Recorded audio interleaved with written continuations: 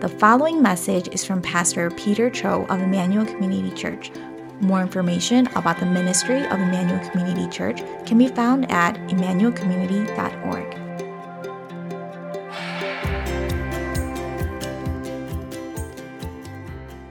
Well, we want to welcome you to Baptism Sunday. This is one of my most favorite Sundays of the year, not just because I get to wear a t-shirt on Sunday, but it's my favorite because I love everything that baptism represents. And if you've grown up in the church, I think it's easy to take for granted all these kind of strange traditions that we practice, but we do some strange things here. And I don't think you really realize it until you invite a friend who's never been to church or is not a Christian to come and witness it. But when else do you get together with a bunch of other people and just sing out loud with them, right? Just like we did this morning, unless you're at a birthday party singing happy birthday or something, right? When else do you take out a little snack with a bunch of other people and eat it with a small cup of juice? Besides preschool, right? But we do that here almost every week. And why would you go into a little bathtub in front of hundreds of people and dunk yourself underwater without wearing a swimsuit? That's just crazy. Elizabeth and Isaac, you agree? That's crazy. Well, in the next 20 minutes, I want to try and explain baptism in a way I wish someone explained it to me when I was in high school. What is baptism? What are we doing? Why do we do this? Baptism can seem trivial when we only see it as a command that is to be obeyed, or a box on the spiritual checklist that we have to mark off, or a religious rite of passage. But baptism can be transformational if we understand the spiritual reality that God is revealing to us through this physical reenactment. I think a good way to understand baptism is when Jesus gives the command to be baptized in the Great Commission, which are his last words to his closest friends before he leaves them. And in Matthew chapter 28, verses 16 through 20, let's read together. Then the 11 disciples went to Galilee, to the mountain where Jesus had told them to go. And when they saw him, they worshipped him, but some doubted.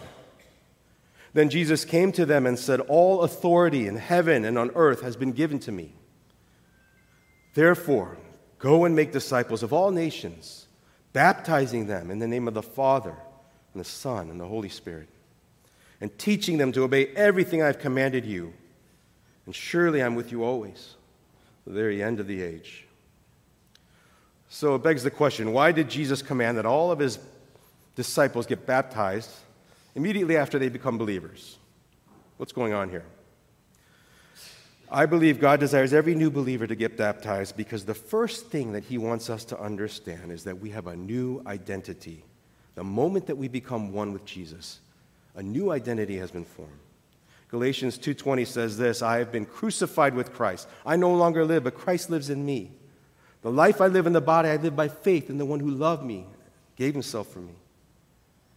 You see, baptism is first and foremost an expression of God's self-giving love. And it's actually the same message that we find in the sacrament of marriage, where God tells us the marriage union is about two becoming one. And we have a new identity because Jesus is living inside of us. And I am his, and he is mine, and nothing can separate me from his love. We are one, always and forever. And by becoming one with Jesus, you not only have died to your old self and your old ways, but God says you now have a new identity because you are a new creation, and that God has remade you. And this is why Paul says in 2 Corinthians 5:17, "If anyone is in Christ, the new creation has come. The old has gone. The new is here." And this is why Jesus tells Nicodemus, in order to be saved, you must be born again. We have died to our old selves, and we have been reborn as a new creation when we receive Jesus by faith and when we follow him. And in baptism, being submerged underwater is a picture, a powerful picture of an underground burial. That you're dying to your sin, you're dying to your old self, and you're being raised up out of that water, symbolizes having been raised to a new life in Jesus Christ. And if you think about it, we see this pattern actually all throughout the Bible. This pattern of passing from death and entering into new life through waters, even before Jesus' day. You remember when Moses leads the Israelites across the Red Sea to live a new, liberated life, free from the oppression of the Egyptians. And again later when Joshua leads the next generation across the Jordan River to begin their new lives in the Promised Land. And so baptism was designed by God to be a powerful, physical representation of this profound spiritual reality that we have become one with Jesus. And just as Jesus died and was resurrected, we too have died to our old sinful selves and were resurrected into a new person with Jesus now living inside of us. And I believe this truth that we are a new creation is so important that God has embedded this message all throughout his creation. You see it when a seed emerges as new life from the ground. You see it with the changing seasons. Even now on this beautiful fall day, this fall turns into winter and winter turns into spring. You see it when the sun sets and the sun rises every morning, every day. God is reminding us that he is making all things new and that we are a new creation in Christ, and Jesus wants us to live in this new reality and rest in this promise. If you think about it, what a great kindness of God to not just tell us that we're a new creation, but to embed that message within creation itself. But why is it of first importance to God that we embrace that we are a new creation in Jesus? Why get baptized as a new believer? Because when you get this, when you understand what's happening, you'll be able to understand Jesus' mission for the whole world. That Christ not only came to make a new creation of you, Isaac, or you, Elizabeth, but he came to renew all of his fallen creation. And God's mission is to recover all that was lost and broken because of sin at the fall of Adam and Eve, and restore it by making heaven and earth one again as it was in the Garden of Eden before the fall. And just as two become one in baptism and in marriage, two will become one again in every sense of the word when Jesus returns and heaven and earth become one again. And I believe this is why Jesus says, as part of this great commission in Matthew 28, all authority in heaven and earth has been given to me. The author of life is the only one who has the authority and power to bring heaven and earth back together again. The Creator God is the only one who can restore his created order. And this will happen by heaven coming to earth once again. And this is the amazing picture and the promise that we are given in the last book of the Bible in Revelation. The Apostle John is given a vision in these last days when Jesus returns. Revelation 21 says, "Then I saw a new heaven and a new earth, for the first heaven and the first earth had passed away, and there was no longer any sea. I saw the holy city, the New Jerusalem, coming down out of heaven from God, prepared as a bride, beautifully dressed for her husband. And I heard a loud voice from the throne saying, 'Look, God's dwelling place is now among the people, and he will dwell with them. And they will be his people, and God himself will be with them and be their God, and he will wipe every tear from their eyes. There will be no more death, no more mourning or crying or pain, for the old order of things has passed away.' And he who is seated on the throne said, 'I am making everything new.' Then he said, 'Write this down, for these words are trustworthy, they are true.'" Make no mistake, we are not going to be whisked off to some distant clouds when we die. We're going to live in a new, physically recreated earth that has been reunited with heaven in our new, physical, glorified bodies. And not just without pain and suffering and sorrow, but with no aches, no more receding hairlines, no more food allergies. So there's no need really to make a bucket list before you die of all the things you want to do on earth. I think we'll get the opportunity to do everything we missed, to eat everything we didn't get to eat, to see everything we wanted to see on earth, because I believe heaven is going to look a lot more like earth than we think. Because it will be a recreated earth, full of God's light, and full of God's love, his glory and his goodness, his perfect rule and reign. I want to show a brief clip from this movie, The Passion of the Christ, which was directed by Mel Gibson. It stirred some controversy when it was released in 2004 because it depicted the crucifixion of Jesus in some pretty graphic and violent ways. But this scene I want to show you is not too graphic, but I know we have some sixth graders in the room, so I don't know, parents, if you need to cover their eyes, feel free. But in this scene, I want to show you Jesus has been ordered to be crucified, and he's already been severely whipped, and he's been shamelessly mocked. And he's now carrying his cross, carrying his cross across Jerusalem and towards Calvary. And as he is on his way, his mother Mary and closest disciple John watch him pass by. You can play the video. Well, when I first saw this scene, it really moved me, and not just because of the interaction between the mother and her son, but because this moment captures Jesus embracing his mission, as already stated in Revelation. Behold, I'm making all things new. And although this interaction is not found in the Gospels, I love it because I think it honors Scripture and how Jesus understood his mission. And by embracing this mission, Jesus is able to get up again with joy set before him, endure the cross and scorn its shame with a renewed purpose, knowing that through him the kingdom of heaven has come to earth, and through his death and resurrection, he is indeed making all things new. So what does that mean for us? If that was Jesus' mission, what is our mission as his followers? What is our purpose? Well, when we understand his purpose, we can better understand ours. In the same way that Jesus was making all things new by bringing heaven to earth, we as his followers are called to do the same. How? By obeying his commands. In Matthew 28 again, verse 19, it says, "Therefore go and make disciples of all nations, baptizing them in the name of the Father and Son and the Holy Spirit." And what comes next? It says, "And teaching them to obey everything I've commanded you." What does that mean? What are his commands? Is it not to love God and to love one another? Is that not how Jesus summarized all of the law and the prophets? To live and to love as Jesus lived and loved. To act justly, to serve and to love mercy, and to walk humbly with God. And this means that as a new creation in Christ, we have great power and we have great authority too. Where even in our smallest acts of kindness, when done with the faith of a mustard seed, has the power of bringing heaven and earth together again. So by caring for a sick neighbor, by buying someone's dinner on a meal train, by sending someone a thoughtful word, or serving in a food pantry, by sharing the good news of the gospel, heaven is coming to earth. By choosing to forgive someone who's wounded you deeply, by sitting with someone at lunch that no one wants to sit with, by welcoming a newcomer into your home, by meeting with someone who's hurting and empathizing with them and listening to their pain and their struggle.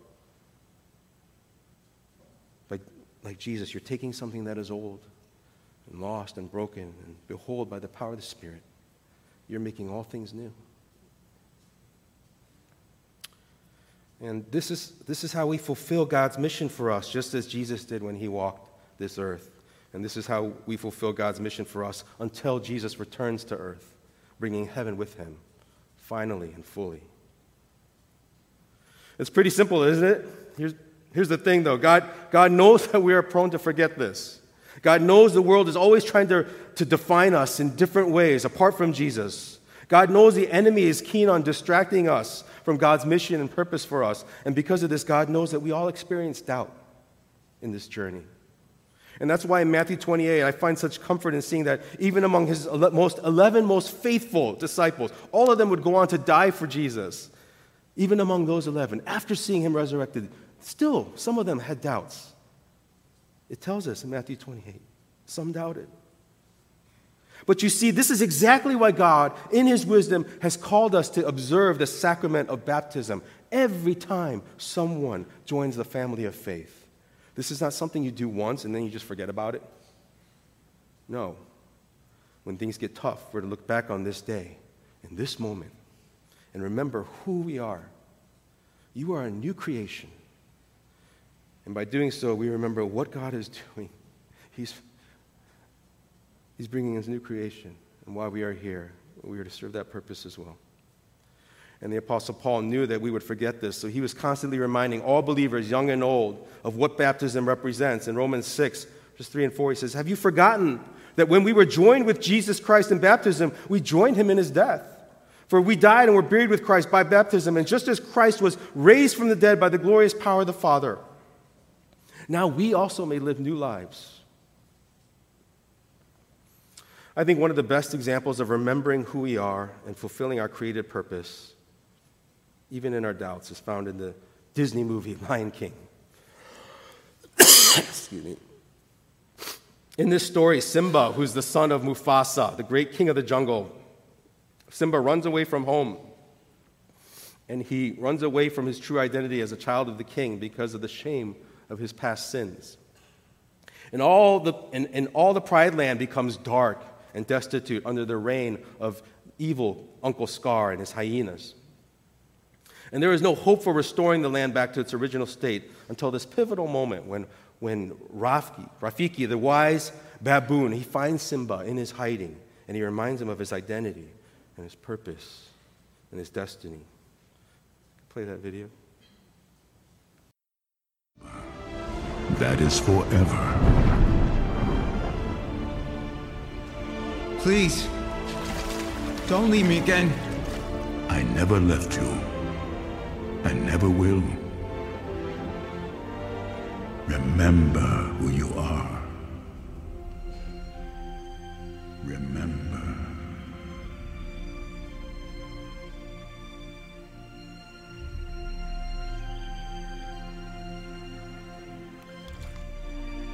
And so, I ask again, who are you? I am Simba, son of Mufasa.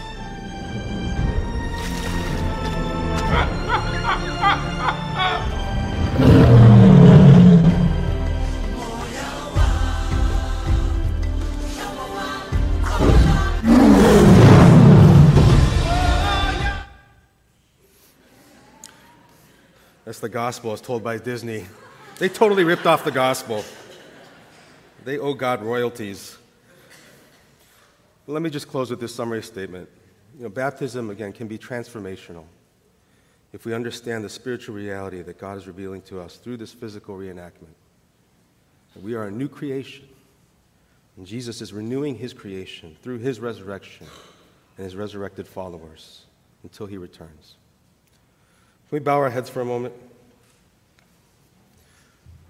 I know there are only 2 people getting baptized today, but this whole day is not just about them.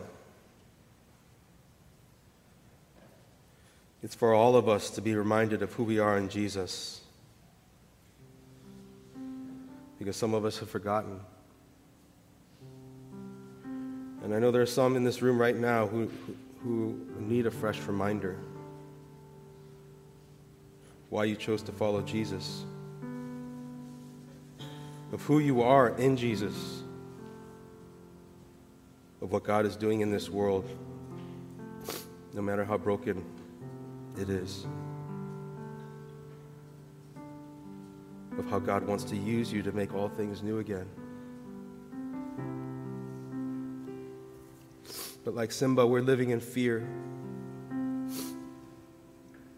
Maybe we're running from our past.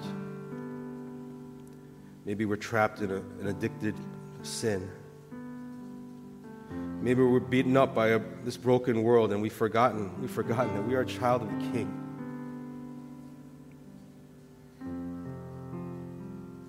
And that we are one with the King of Kings. And that he is not only for us, he is actually with us and in us. And God knows his commission is not easy, but what he's asking is not easy, which is why his very last words to his beloved were, surely I'm with you always, to the very end of the age.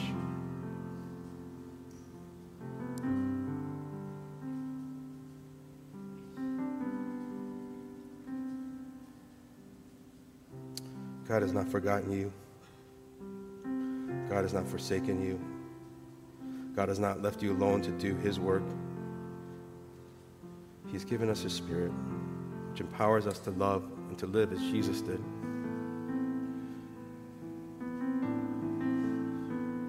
And so whatever the Lord is asking you to do in this moment, I don't know, it could be something different for each person in this room. Surrender to his will. Allow heaven to come into whatever space you occupy on earth. Because you've chosen to follow him. Surrender your will, your agenda, your desires to the King of Kings.